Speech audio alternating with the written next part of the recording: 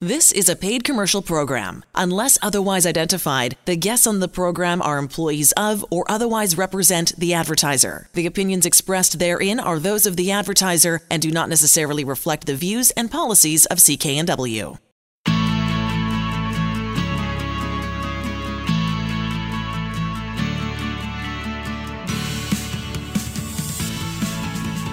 Welcome to Dollars and Cents. I'm Elaine Scollin along with Blair Manton from Sands & Associates.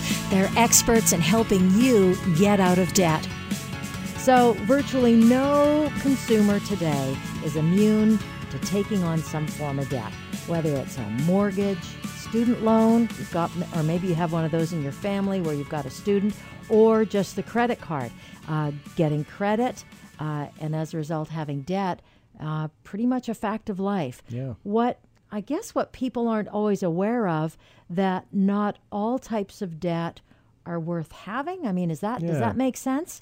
Well, the way I would describe it is debt is more or less, it's a tool. In some ways it's like fire. Fire is great when it works for you, when you're using it constructively. But if your house is on fire, fire's not so great anymore. Fair enough. A useful servant, but a lethal master. And that's exactly what debt is. And we never want to get into a situation where we say all debt is bad. It's not the case. Sometimes debt can be very good for us, but there's definitely different categories of debt. So what I wanted to talk about today, Elaine, was let's really segment debt into, the good, the bad, and the ugly. And you've used that term before. Yeah. So if someone's listening and they've got, some various types of debt and they're wondering where they fit, let's classify a couple of things today, and then let's talk about what you can do about it. Okay, so let's start with the good news, which is where I always like to start with. Yeah. Good forms or the good debt that we can have. Yeah, so essentially good debt, the principle here is that you're paying money for something, but there's some overall benefit there. At the end of the day, you're going to have more than what you started with. Essentially, it's going to be an investment. The best example of this is something like a mortgage. So a mortgage is usually good debt because it's a forced saving program. So instead of paying rent every month, you're paying, down a mortgage that eventually over time will ideally go to zero, and then you'll still have an asset there at the end of the day. So the good part of it is you'll pay the debt down, you'll still have some value, and ideally that asset has appreciated, so it's going to be greater than what you actually paid in the debt. Now, where this can go bad is there's often, almost always two sides to every coin here, is it's great if you've got the house and you got the mortgage and you're paying it down, but my God, how attractive it can be to get a home equity line of credit, especially in the lower mainland. Right. The amount of folks I've had come in to see me, sometimes it's senior citizen couples where there's no reason why they should be in my office as we essentially, go through the analysis. They bought their house for $30,000 in 1980. Mm-hmm. And when I say, well, what's the house worth now? It's worth $1,500,000, $1,700,000.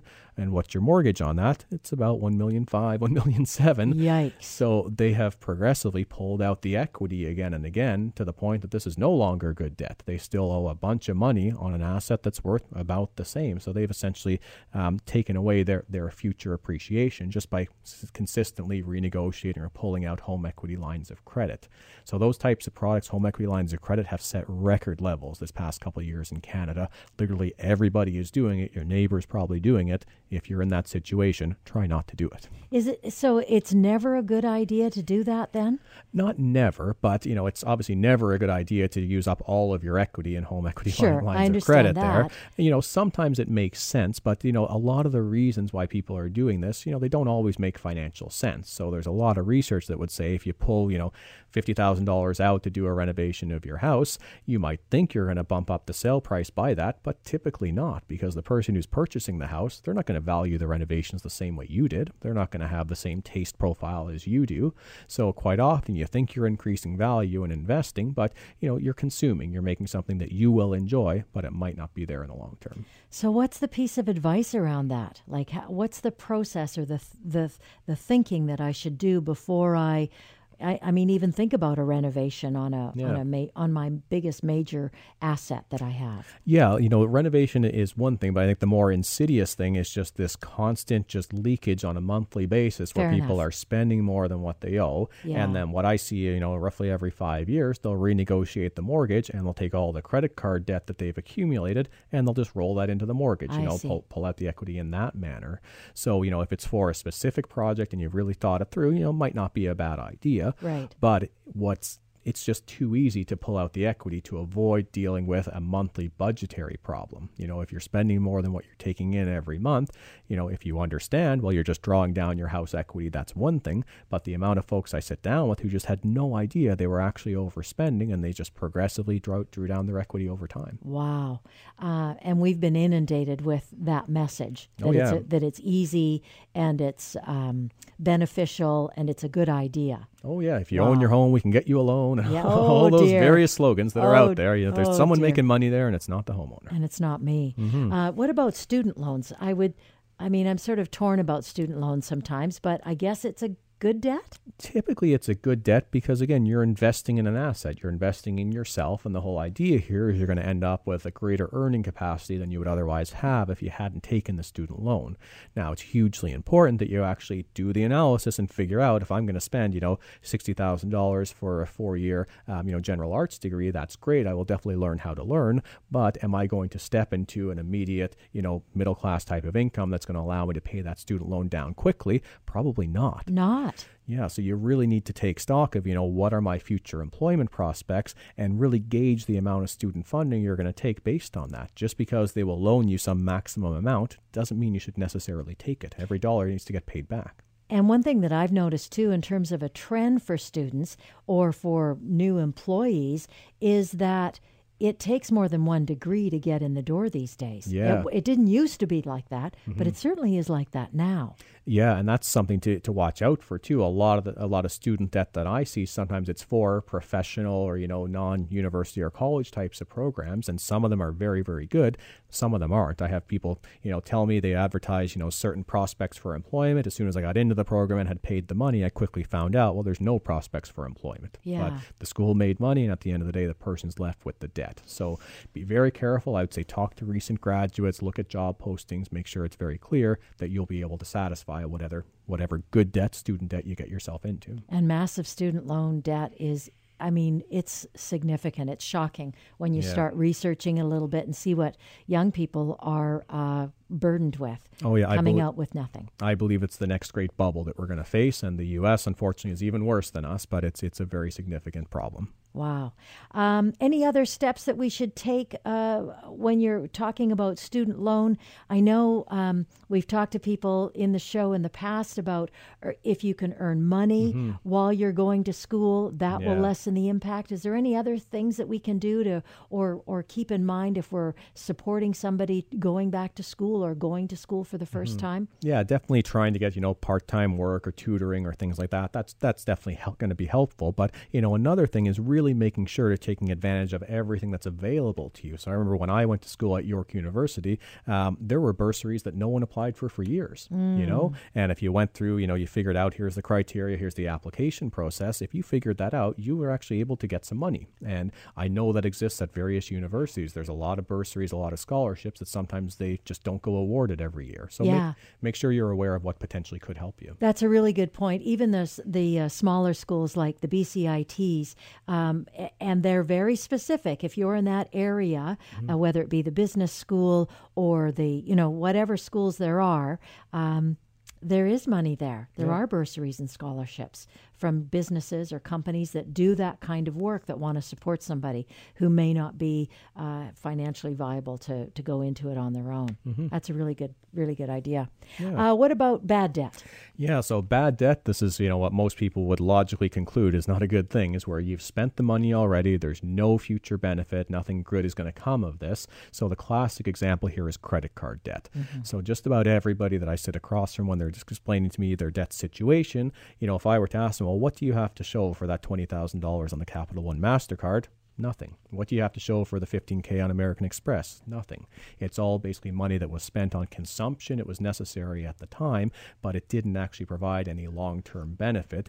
And it's just this weight around our neck. It's weighing us down. It's something that's taking our current earning capacity and constraining us for doing something that we want to do because we've got to pay this cost of what we incurred in the past. Is there a bit of advice or a tip that you could give us if that looks like where we're headed, what to do? Like, do we cut up our cards or? Yeah. I mean, I don't know. Yeah, first thing is to figure out how bad is the problem. Okay. If you've overspent on a credit card that's $1,000, you're not too bad. If you're facing, $20,000 or $30,000 of credit card debt, I would submit that you need some professional help to get out from that, because the challenge here is that the interest is going to work against you in ways that you never thought possible. Yeah. So, we all love, or some of us would love to invest. And if you ever heard you'd be able to invest and get 20 to 24% return every year, you'd say that's a scam. It never happens that way. You could never guarantee those returns. You are paying that on your credit cards every single year, probably 20 to sometimes 29% per year. So you got to get yourself off of that trap, that hamster wheel of just paying interest on old credit card debt. The way you can do that is by sitting down with a trustee such as myself. And figure it out. Yeah. And let's go to the ugly debt. Yeah, the ugly debt, these are things where debt's been incurred typically as a last resort, and there can be some severe, some immediate consequences if you don't deal with it. So starting with the severe or immediate consequences, if you owe the government money, almost always that's ugly debt. Things like unpaid taxes, unpaid GST if you're self-employed, unpaid source deductions if you have employees. Nothing will shut you down quicker than CRA showing up and saying, I'm seizing your bank account, I'm going to your customers, I'm going to take any money that they owe to you. The government can do that with very little notice to yourself. So if you find yourself with significant government debt, sooner rather than later, you'd want to get some advice to understand what you might be facing and how you can hold the government at bay. Because like with many things, facing it head on, being a reasonable person, trying to arrange a payment plan, that's going to stop them from taking really severe actions against you. But ignoring the problem, getting very confrontational with CRA over the phone, or just doesn't work. Never works. Yeah. Never works. Never worked once, right? Not once. Yeah. All right. And finally, in this segment, what are some of the things that we can do to evaluate our own debt categories? Yeah, so as we said a bunch of times, you'd want to take stock of the situation. So much of this is just getting a single sheet of paper and saying, here's what I owe. And, one of those tools can be to put it into the good, the bad, and the ugly. So here's what I owe. The good debt, the mortgage, I'm able to keep up on this. I'm not pulling out the equity. The student loan, okay, I'm able to keep up on the payments, but the big challenge that I've got is the bad and the ugly debt. I've got some credit card debt, I've got some student loans, I might even have some payday loans. Right. So you'd want to sit down with a professional to understand what your options are, because sometimes people think if you restructure one part of your debt, you lose the good part. So people might think if you've got a mortgage, you can't do a consumer proposal, or you can't do a bankruptcy, or you lose the house. Absolutely not true. You could do a consumer proposal and keep the house, and if you had to go into a bankruptcy, you would often keep the house as well. And that's where you come in. That's where Sands & Associates can come in so beautifully, because you sit down, you're free, you get your first hour free, or your consultation free, and you can say, look, this is my situation, this, and this, and this. These are my burdens. These are my debts. What do I do? Yeah, and if it's a case that the right solution is that you just need a little bit of coaching, some budgetary help, maybe we connect you to a professional that can help you, but you don't need the help from Sands & Associates, that's a victory for us too. You're listening to Blair Manton with Sands & Associates. I'm Elaine Scollin. The show is called Dollars and Cents. Sands & Associates, experts in helping you get out of debt. For more information on any of the services we've talked about, go to the website sands-trustee.com for more information.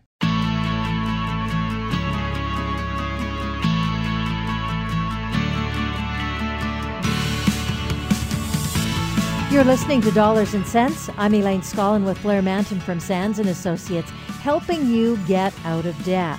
One of the key pieces that is so beneficial for so many folks is filing what's called a consumer proposal when that debt is overwhelming. Let's talk about how the consumer proposal process works, Blair. And let's start with just a very basic overview. Yeah, so what a consumer proposal is I consider it the most powerful but least well-known ability to restructure your finances. So in a nutshell, a consumer proposal will consolidate all your debts. So put everything together and you have one payment that you need to make, but two really big improvements. So it will stop all future interest charges, so the debts stop moving away from you, and it reduces the amount you owe down to what you can afford. So in most cases, people pay back 30 to 50% of the debt that's outstanding with no further interest charges, no administrative fees, and they avoid filing for a bankruptcy. So it's an alternative to throwing up your hands and filing for bankruptcy. It's a compromise that allows you to restructure things down to one simple payment you make each month. That's a better result for everybody involved. So I've come to you guys. I've got a big debt that I want to get a hold of and deal with once and for all. I'm totally interested in the consumer proposal, doing one of those. How do we start that? So everything starts with an initial consultation. So we sit down in one of our 15 offices, we meet face-to-face, and we review the entire situation. So we try to understand 3 big categories of information. So we want to understand, what are the debts? So is there a mortgage? Is there car loan, income taxes, student loans, MasterCard, Visa? All those different types of debts we want to know in detail. And are you up to date on them? Are you missing payments? Is it your priority, to make the mortgage payment so you can keep the house? And is that compromising your ability to pay all the other debts? So we go into detail on all of the debts. Then we kind of turn the page and we say, well, what are the assets? Are there certain things that you really need to protect? Are there RESP savings for the kids? Is there a vehicle? Are there RRSPs? Is there pension plans? We want to understand all of the assets as well and see what's the meshing. Is there, more assets than debt? Or usually quite often there's very few assets and quite a bit of debt. So that's a situation where a proposal makes a whole lot of sense. Then we want to look towards the household budget. So we want to understand, what's the income from every member of the household? How stable is that income? Is it, full-time T4 employment? Is it very seasonal, self-employed? That's going to matter depending on the types of options that are available to the person. So in the space of 45 minutes to an hour, we'll do an in-depth assessment of, those 3 categories, and then we'll go into depth about what are the options that are available to you. We'll talk about a bankruptcy. We'll talk about trying to pay everything off in full. But for many people, a consumer proposal is a hugely attractive option because it avoids the bankruptcy and it gives you a payment that you can afford. And I want to just reiterate that that's part of your hour consultation, your first free hour consultation when you walk in the door. So we've decided I'm going to go with a consumer proposal. Mm-hmm. What do we do then? Yeah, so after the first meeting, you would walk out saying, okay, I know what my proposal payment will be. I know the information I have to give to my trustee to prepare the proposal, and I've got some thinking to do.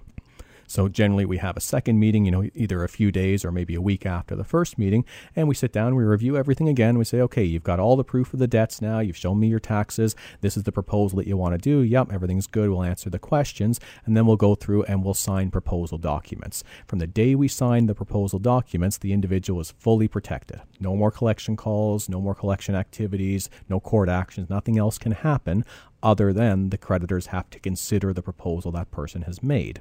So let's say, for example, and this is, numbers we deal with all the time, if it's a $30,000 amount of debt and we're offering a proposal for $10,000, for example, we'll put that proposal out to the creditors and we'll say, it's $166 a month over 60 months. And then the creditors will vote to accept or reject that proposal. And I think this is an interesting point. You don't have to have 100% of your creditors on side. You just need 50% of the value, which I think is really an important piece. Elaine, you're sounding like an expert here. I love it. And I'm going to get this, I tell you. No, and that's a hugely important piece there too, because if you've got one creditor, whether it's a personal creditor or maybe it's even the government that's yelling and screaming and say, hey, no way, no how will I ever accept any penny less than what you owe me, unless they've got 50% of your debt, they've got to go along for the ride in a consumer proposal. All we need is 50% by dollar value to say yes. So what happens when you file the proposal is there's a voting period. So there's 45 days from the day you sign the proposal where you don't make any payments and nothing can happen to you. All your creditors can do is decide, are they going to accept the proposal, are they going to reject the proposal, or are they going to counteroffer? And if you can believe it, 95% of the time, they accept the proposal that you make. They're willing to accept 30%, 40%, 20% of the debt because the alternative, if they reject the proposal, is quite often the person will file for bankruptcy and they end up with nothing. Right. And this whole proposal gets registered as well, which I think is an important piece. I mean, that's where the benefit of dealing with a licensed insolvency trustee. Exactly. So when you do a consumer proposal, it's under the authority of federal law, and the trustee has the authority to register the proposal, to make it legally binding on all of your creditors. So there's nobody that can opt out and say they weren't informed or they don't want to participate. Federal law takes precedence over everything. Again, whether it's MSP, taxes, and student loans or whatever, a consumer proposal can deal with everything. Now, there's also some nice counseling, and I say nice because I just think it's such a benefit, counseling sessions that get attached to this process that once you enter it? Yeah, so the government requires, and definitely we endorse this as trustees, that you get some counseling as you go through a consumer proposal. So it's more than just, you're reducing the debt and that's that, and, please don't do it again. It's a case of we really want to dig in to understand, what are the circumstances, financial and non-financial, that might have led to this situation. And that's really the focus of the first counseling session. And then we want to give you the tools during that session, from a household budgeting point of view, to live within your means each month, to know when the warning signs are happening, to do a course correction now rather than 3 years from now when the debts might have accumulated. So one of the counseling sessions is all about giving you the tools and understanding what got you here.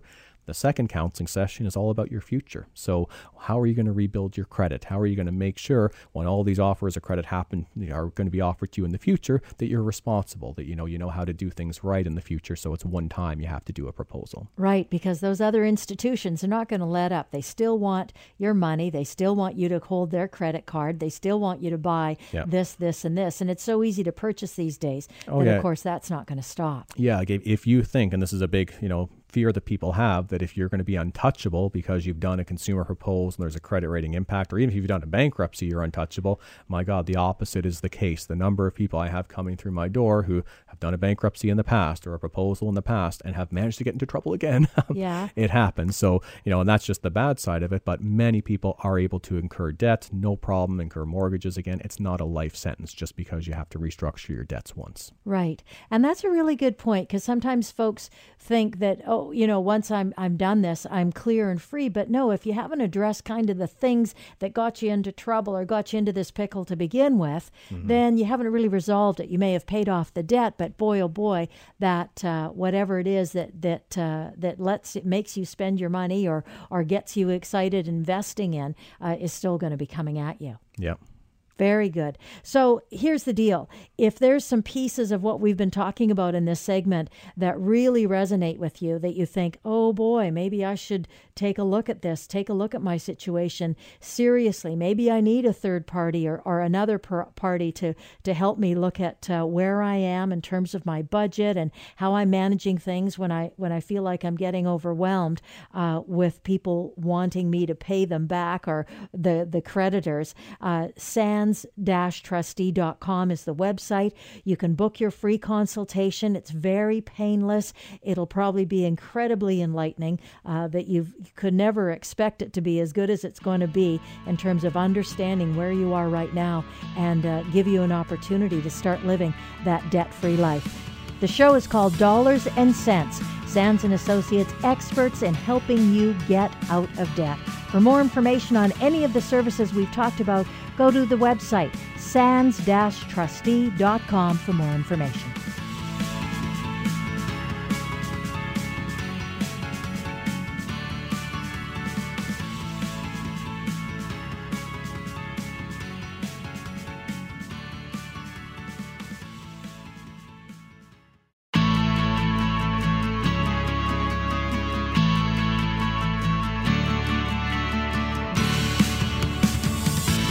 You're listening to Dollars and Cents. I'm Elaine Scollin with Blair Manton from Sands & Associates, helping you get out of debt.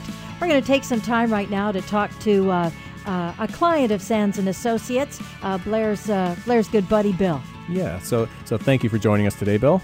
My pleasure. Thank you for having me. Oh, my pleasure. And Bill, you've been a client of the firm. We were just discussing that, it was basically two years from the day you reached out to us until today. And it's been, in your words, a bit of an incredible journey, a turnaround here. Definitely that's the purpose of today, is to give you a chance, to share the experience that you've been to, with the idea that it's going to help others who might be in a similar situation and are just scared to reach out for help. Wonderful. So I wonder if we could start, Bill, just, open-ended. Could you tell us about the situation, what you were facing when you reached out to us? Sure. A few years prior to my first contact with Sands, I was involved in a recreational hockey accident where I was hit from behind by somebody playing ice hockey. Mm-hmm. And I was in a lot of trouble, and I had my first spinal cord surgery that night. Wow. And I had my second spinal cord surgery approximately 6 months later, and I everything kind of downward spiraled from there. I never had any problem paying my bills prior to that. I had a fantastic credit score and Beacon score, and as you can imagine, when you have those kind of surgeries and you're off work as long as I was, things happen. How old were you at that time, Bill? Oh, wow. That's a good question. So we're going to go back 45 years old, I guess. Okay, so you were out, I think you were telling me, Friday night recreational hockey game in front of the net, and suddenly your whole life changes with a cross-check, right? Yeah, I wish I was in front of the net. If I was in front of the net, it wouldn't have been so bad. I was actually in the corner playing for the puck, and somebody decided they were going to cross-check me from behind head first, and that was it. Bill, how long did it take you before you realized you needed some guidance and some help with this? How long did it take before you reached out? Yeah, that's an excellent question. Too long. I wish that the answer to that question is I waited almost 3 years to call Sands & Associates because I was always that guy that wanted to pay these bills, and I was always embarrassed and just wanted to do everything the right way, or what I thought was the right way. And as it turns out, I was doing it wrong the entire time. So 3 years after the accident, I finally was in such a bad place that I called John Manson at Sands, and the rest is history. Can I ask, Bill, what were the things that you did in those 3 years that you're probably being way too hard on yourself about, but what were the kinds of things that you were doing to sort of stay above water? Paying everything, paying my bills, paying the interest on those credit cards and the debt, pawning stuff, borrowing money from family and friends. It was very tough, and things that in retrospect I should have never done. Right, but you did the very best you could with what you had at the time, and I don't like hearing somebody be so hard on themselves. So eventually you reached out and things turned around pretty quickly, or can you talk about that process? Things changed instantly. I never received one more phone call from anybody I owed money to the moment that I signed the papers with Sands & Associates. The process was so easy, and I was well informed of what was going to happen. And everything that I was told happened exactly as planned. So, Bill, you mentioned John in our Surrey office, and definitely John's an excellent in terms of client service. Can you tell me a bit about your initial contact? Because people get very scared of that first meeting. Are they going to walk in to feel judged, to someone who's going to examine in minute detail all of their mistakes? Can you tell us about that initial consultation with John? Well, that's almost like you just described me, because I walked in thinking I was going to be judged, or somebody was going to think that all of the debt was entirely my fault. And John was the complete opposite of that. He listened to my story, and he asked the right questions. And in a matter of a few days, the process was in place, and the papers were signed to get the process started. Right. And what did you actually file, Bill? Are you comfortable sharing a bit of the details there? Absolutely. Yeah. I did a proposal. Mm-hmm. So John gave me the differences, told me the differences between a bankruptcy and a proposal, and told me what his suggestions were of what suited me best. And after thinking about it for a day, I agreed with him. And he told me exactly what was going to happen in the process, how it was going to take place. And I just signed the papers, and the rest was in his hands. And exactly as promised, I never received one more phone call, one more letter, one more bill. I never received anything. What was the thing that surprised you the most about the process, Bill? How easy it was. I wish I would have done it back in 2012.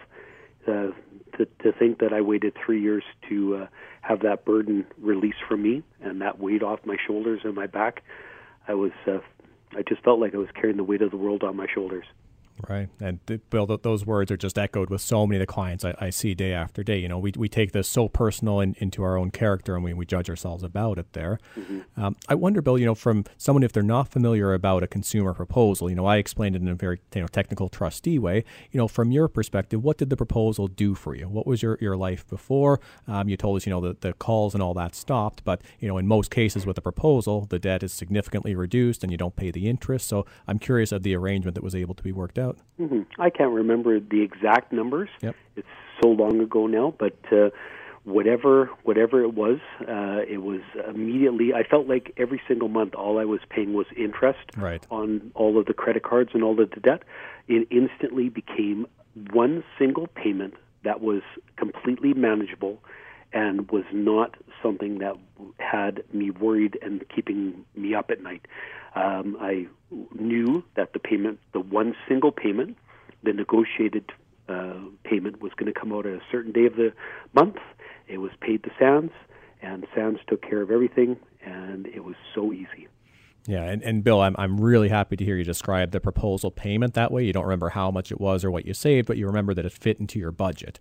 And that's, very core when a trustee does a consumer proposal. We have to make sure this is going to fit in the person's budget. They're going to be able to perform it. It's in everyone's best interest here. So, and I find when I sit down with folks, if we add up what they're paying in interest each month, almost every case, the proposal is a lower payment than what they're actually already paying, and the proposal has an end date. You're going to be done this in, 3, 4, 5 years at the most, whereas if you're paying interest, you're probably on the never-never plan, and you may never pay it off, right? Exactly, and I can't believe how fast time has gone by so quickly.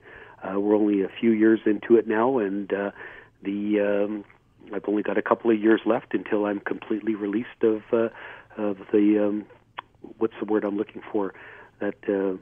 my obligation to Sands, and then I will be completely whole. But so much has changed in that 2 years. I'm already in a much better place and much better off than I was the very first day that I met John. Bill, can you talk about the kind of new habits or attitude that you have that you didn't have before when it comes to your finances? Absolutely. I'm saving money. I've got money in the bank, and I've got going on vacation next month, going down to Mexico for a week, and that's just would have been unheard of a few short years ago. And it must feel very that you're doing things with ease as opposed to with anxiety now. I'm doing things that within common sense and reason. I'm doing things that I want to do, and I'm still just keeping in mind that I have obligations to take care of from Sands, and I'm getting my credit back for the first time in years. My credit score is rising again, and if you don't mind, can I entertain you with just a quick story about a credit card very quickly? Yeah, Bill, I was actually going to ask you that question just next. So it's perfect because, when people come in to talk about a proposal, and definitely for a bankruptcy, they come to the conclusion before they walk in the door that they'll never get credit again, right. That they're going to be, destroyed on a long-term basis. And, I can tell you what the law says. The law says after you finish your proposal for a couple of years after that, it's still going to show in your credit report. But I know people rebuild their credit far sooner than that. And now, Bill, you haven't finished your proposal yet, but I know you got a good story to tell here. Right. I still got a few years left, which is going to be fantastic. But in my first couple of meetings with John, that was, besides the embarrassment and the stigma attached to what I thought I was doing wrong, I was mentioning to John Manson at Sands that I'm worried that I'm never going to get credit ever again. And he told me that he has a few ways that he knows that I can establish my credit again. And within a very short period of time, I had a secured credit card, which had a manageable balance on it, which I understood was just going to be temporary. And John and I have kept in contact over the last few years, and he mentioned to me the next step is to just pay your bills on time, and in a matter of time you'll be able to apply for another card. And I guess maybe a month and a half ago, it was that I had that date circled on my calendar that John told me to make the call, and I called up the credit card company and I said I'd like to apply for a credit card, and held my breath. And a few days later, I got a letter in the mail saying that I've been authorized for another credit card, my second one now, and it now has a $5,000 credit limit. So within a very short period of time, I've gone from owing tens of thousands of dollars to now having a non-secured credit card with a $5,000 credit limit that I'm free to use whenever I want. Now, has your attitude or has your how you operate with that credit card, is that different than it was before, Bill? Like, what's the change now? Yeah, no, I'm still very, very careful with my money. I'm just very cognizant of the fact that you never know what's going to happen in life, and I've now, the difference between now and before, I've got a nest egg of some savings in the bank for a rainy day, so I'm just being very, very careful, and it's good to be able to just go out and just spend what I want within reason, right? You've been so honest in this interview, Bill, about the things that you're so grateful for and appreciative of, and the action that you've taken. Have you got any more words of advice for folks who may be listening and really what your story is resonating with them and they're hesitant to do something or to take action? Is there some advice you can give to those people? Absolutely. I'm going to just be very honest. John Manson at the Surrey office literally saved my life. I don't know where I would be today if I wouldn't have walked into his office and had that first initial conversation. So Sands and Associates did exactly what they told me they were going to do. So my words of advice, if there's anybody out there that feels like their life is spiraling, that their debt is out of control, whether it's for their own fault or without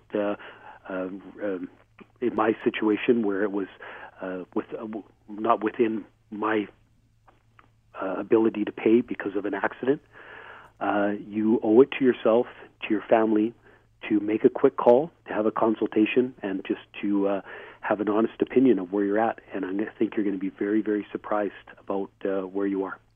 Bill, I can't thank you enough for taking the time to tell us your story. It's so important.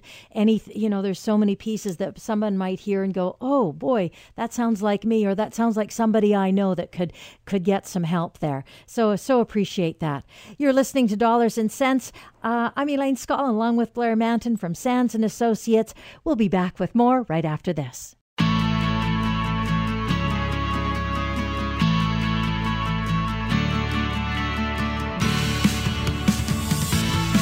You're listening to Dollars and Cents. I'm Elaine Scollin, along with Blair Manton from Sands and Associates, helping you get out of debt. Melanie Schroeder's on the line with us right now. So this is interesting about Melanie. Not only is she a registered professional counselor, but also a chartered professional accountant. And she uses both of those skills to help people, plain and simple, help them. She's a partner at K.H. Burnaby Chartered Professional Accountants. She's got a very good can-do attitude, which you're going to hear as we talk about couples' financial issues. And we've all probably been in this position, good and bad, where things have come up with our partner, and they've been difficult conversations, or we could have used some help do it. Melanie, thanks so much for joining us. Thanks. It's great to be here. Thanks for having me. You're welcome.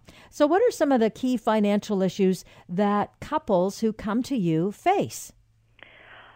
Probably, they're fighting about money, but I think it's really just about, one likes to save and one likes to spend. So the yin and the yang. The different philosophies. Yeah.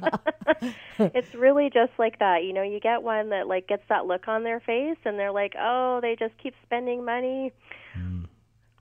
And what kind of advice do you give them? How do you give them a hand with that? Because that's a big one. It is really a big one. It's about learning to speak each other's languages and a little bit of compromise. Compromise. Lovely. Yeah, that word. And what do you mean by speak each other's language, Melanie? Because I see it in my practice as well. I often have couples come in, and you can tell one side of the couple is kind of blaming the other person, and they're talking at each other, not to each other. So I'm wondering, how do you get that kind of this shared language? Are there just certain things, certain ground rules that you set to help couples talk about money in the right way? Definitely. We go through and we start learning about how to communicate, and there's different counseling tools that we talk about, and feedback formulas, and I really like to use nonviolent communication. I don't know if you've... That sounds good, but I don't know much about it. Anything nonviolent's good. Anything nonviolent, the Marshall Rosenberg with the giraffe ears, and it's a really great tool, but it is... And have you heard of the love languages? No, I don't. I haven't heard of that. Let's tell Blair about the love languages. Explore, yeah. Love languages. I wish I could actually.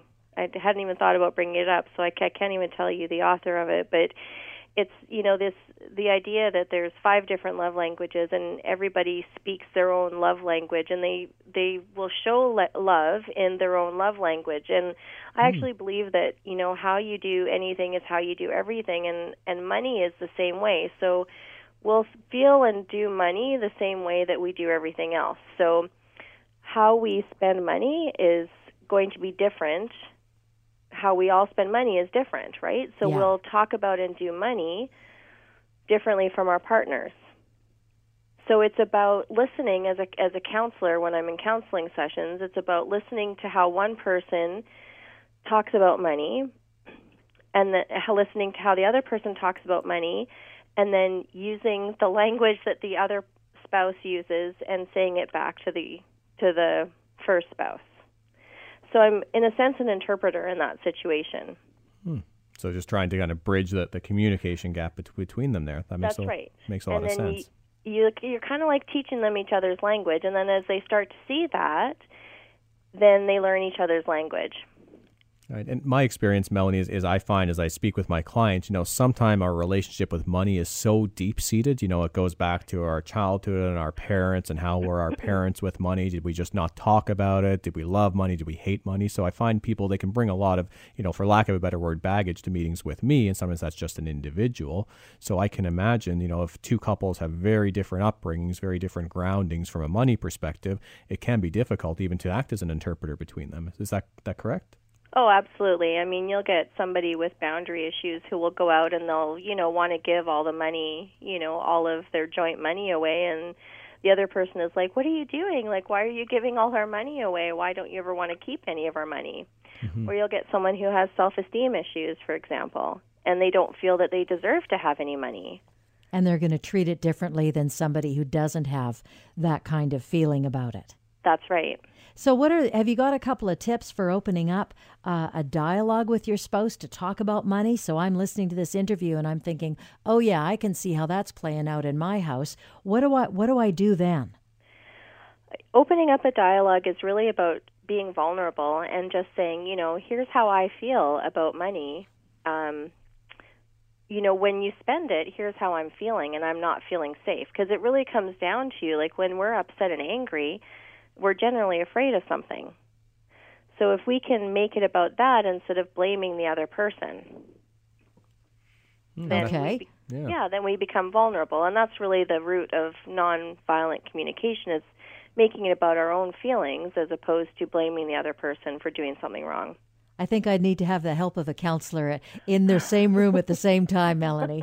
I think we all do sometimes, even me. Right?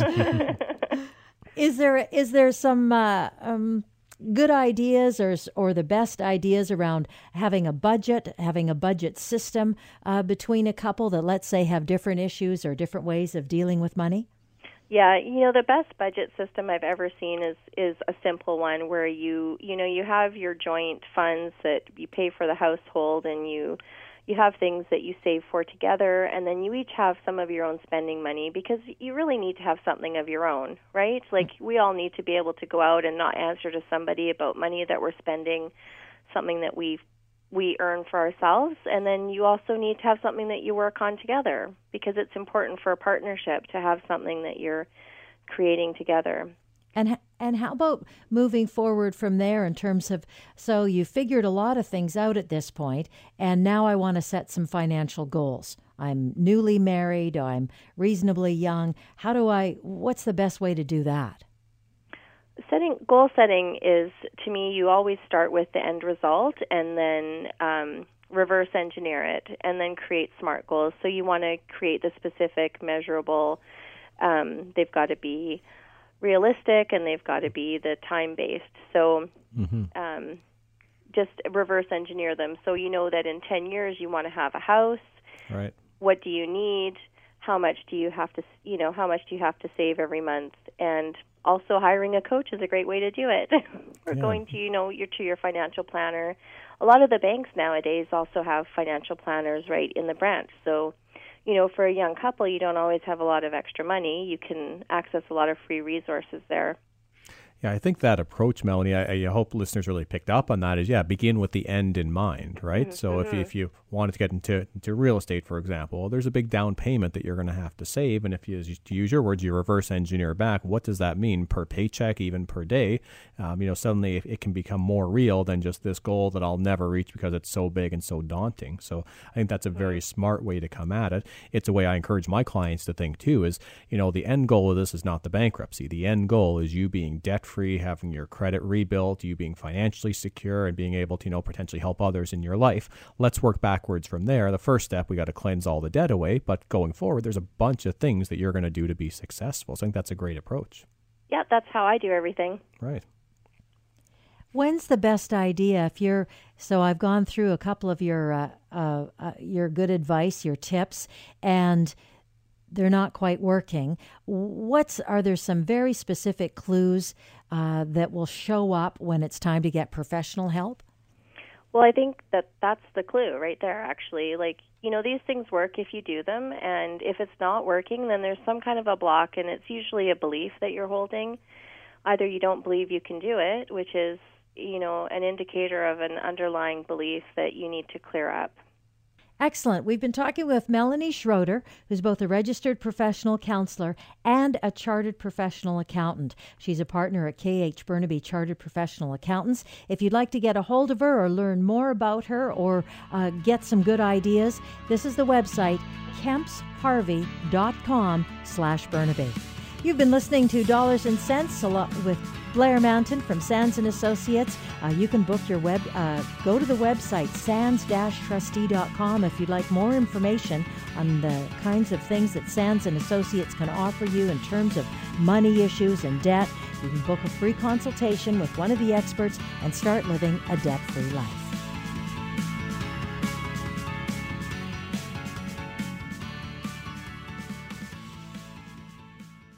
The preceding was a paid commercial program. Unless otherwise identified, the guests on the program are employees of or otherwise represent the advertiser. The opinions expressed therein are those of the advertiser and do not necessarily reflect the views and policies of CKNW. Hi, it's Shauna, and I might be a bad parent because my kids think French fries are vegetables. Hey, it's Ryan, and I might be a bad parent because I went out for wings when my wife was in the hospital after giving birth. Johnny here. I might be a bad parent because in my house, the tooth fairy gives pocket change. But we're not alone. Len emailed us and said his 6-year-old daughter's Tarzan moment going from love seat to lazy boy by curtains made him more proud than any dance recital. And Andy left his 2-year-old at the rink. All right, guys, I'm sure we're not alone. Like Andy's kid. For stories and confessions like this, make sure you check out our podcast. It's called Bad Parents, and it's available wherever you get your podcasts. I left a glove at the rink.